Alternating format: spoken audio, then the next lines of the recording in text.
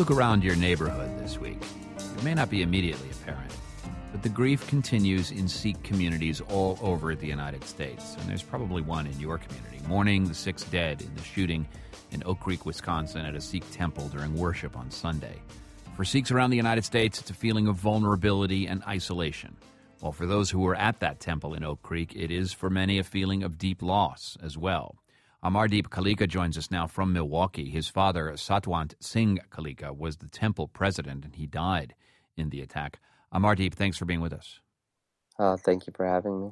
Where do we stand today? And I'm less interested in how you feel than just what is the message for the community. We've talked with Sikhs all over the United States who share a conversation about where do we stand in the United States, asking themselves that, both in terms of the perceptions that they have, the visibility that they have. Where do you stand? I think personally, I stand at a crossroads. I think the nation stands at a crossroad as well, and we continuously have these struggles or challenges come up in our society. Partly because we're such a young society, we're not that old of a civilization in terms of democratic or democracy or America, and right now, at that crossroads, it seems like we have the ability to turn towards or away from hate and violence. Capitalism in general kind of breeds a general competition, and that competition can either become fierce or it can become collaborative. And as of late, I believe this has all become very fierce and very hate-filled. And in America, we stand at that crossroad making that decision right now. Now, how do you feel that the hate that was obviously expressed by the shooter in this case, Mr. Page, how do you feel that may have come out of some frustration and tension associated with competition for prosperity in the United States in 2012?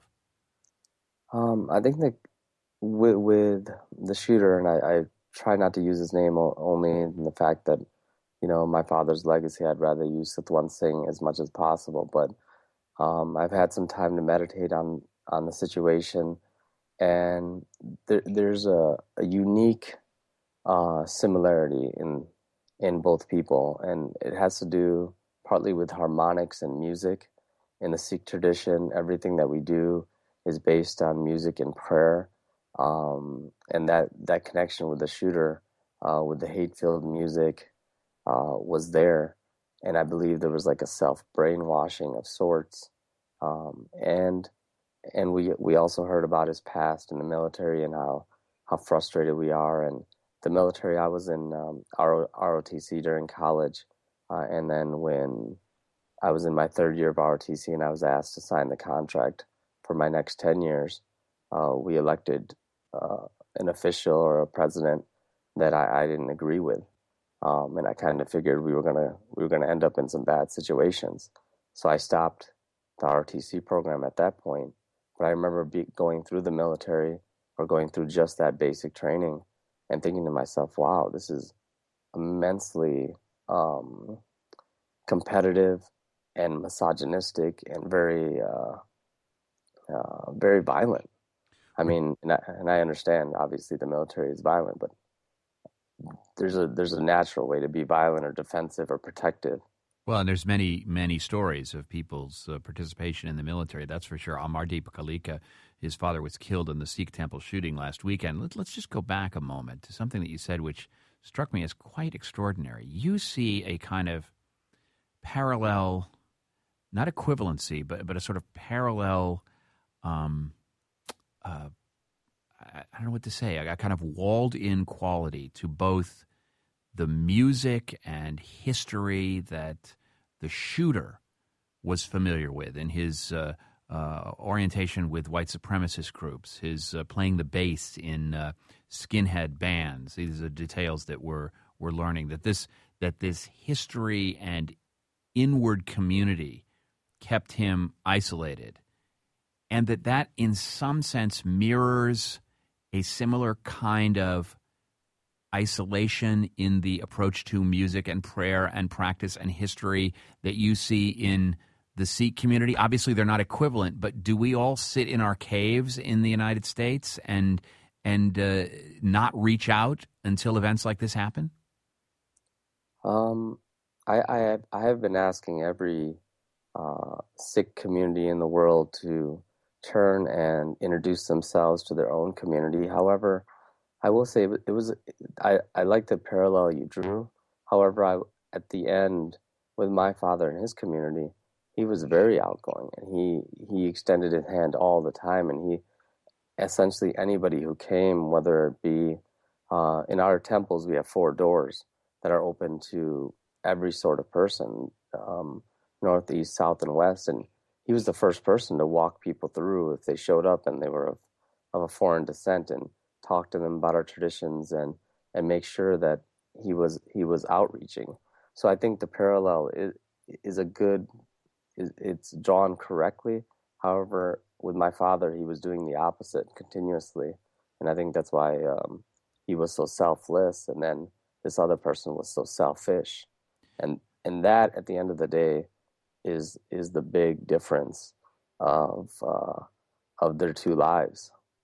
Is that really a story in America that you have these dual loyalties, a loyalty to your inward community and a sort of less clear loyalty to nation, to everyone together. And it's sometimes, particularly in the middle of a recession, it's hard for Americans to remember that communal sort of common ground that we all share.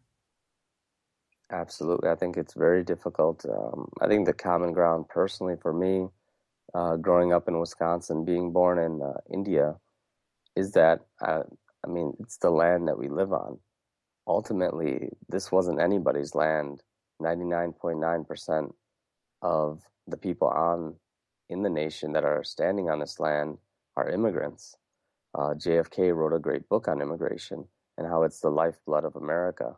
And the American dream is encapsulated in the fact that people come from different countries due to struggle or due to being pushed out by governments that generally are overbearing. And you come here and you have individual liberty and a notion of equality that is unrivaled anywhere on the planet. But there's partly in that a responsibility, it sounds like you're saying, to be in the place where you are, to hold to your traditions, but be in the place that you are, right? Absolutely. Does that mean, are you wearing a turban? No, I don't wear You a don't. turban. But I shave my beard. Well, no, and that's totally fine. I was just asking you because it means on some level that you have to embrace both your Sikh tradition and the fact that because you're in Wisconsin, you're a cheesehead, right? Yeah, I'm a humongous Packer fan, and it's in our culture, like some of the first words uttered in our holy book are the truth that you find to match your own God consciousness, the little voice inside of you.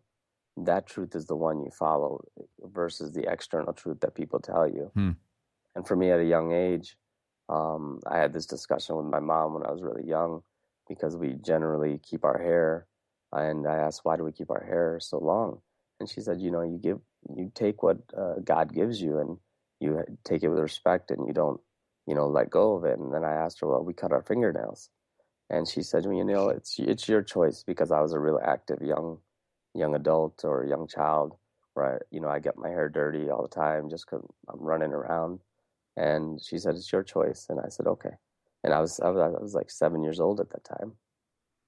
Well, your loss is really beyond imaginings. It's so great to hear you sort through your grief. Your candor here is really amazing. And in the other media interviews that you've done, it's been really striking to hear how you're allowing us all to share in your grief and just how you're trying to think about this and make sense of all this. And it's certainly a work in progress, but the best of luck to you, Amardeep. Thank you so much. Amardeep Kalika joins us from Milwaukee. His father, Satwant Singh Kalika, was the temple president who died in that attack on Sunday. A final thought before we go? Absolutely.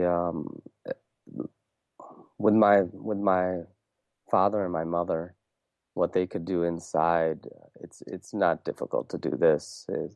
I want everybody to understand that in our culture, when we grieve, we spread the grief so that many people can hold our hands at the same time and keep us strong. All right, well, we're holding hands. Amardeep Kalika, whose father was killed in the Sikh temple shooting last weekend, thanks so much. You're welcome.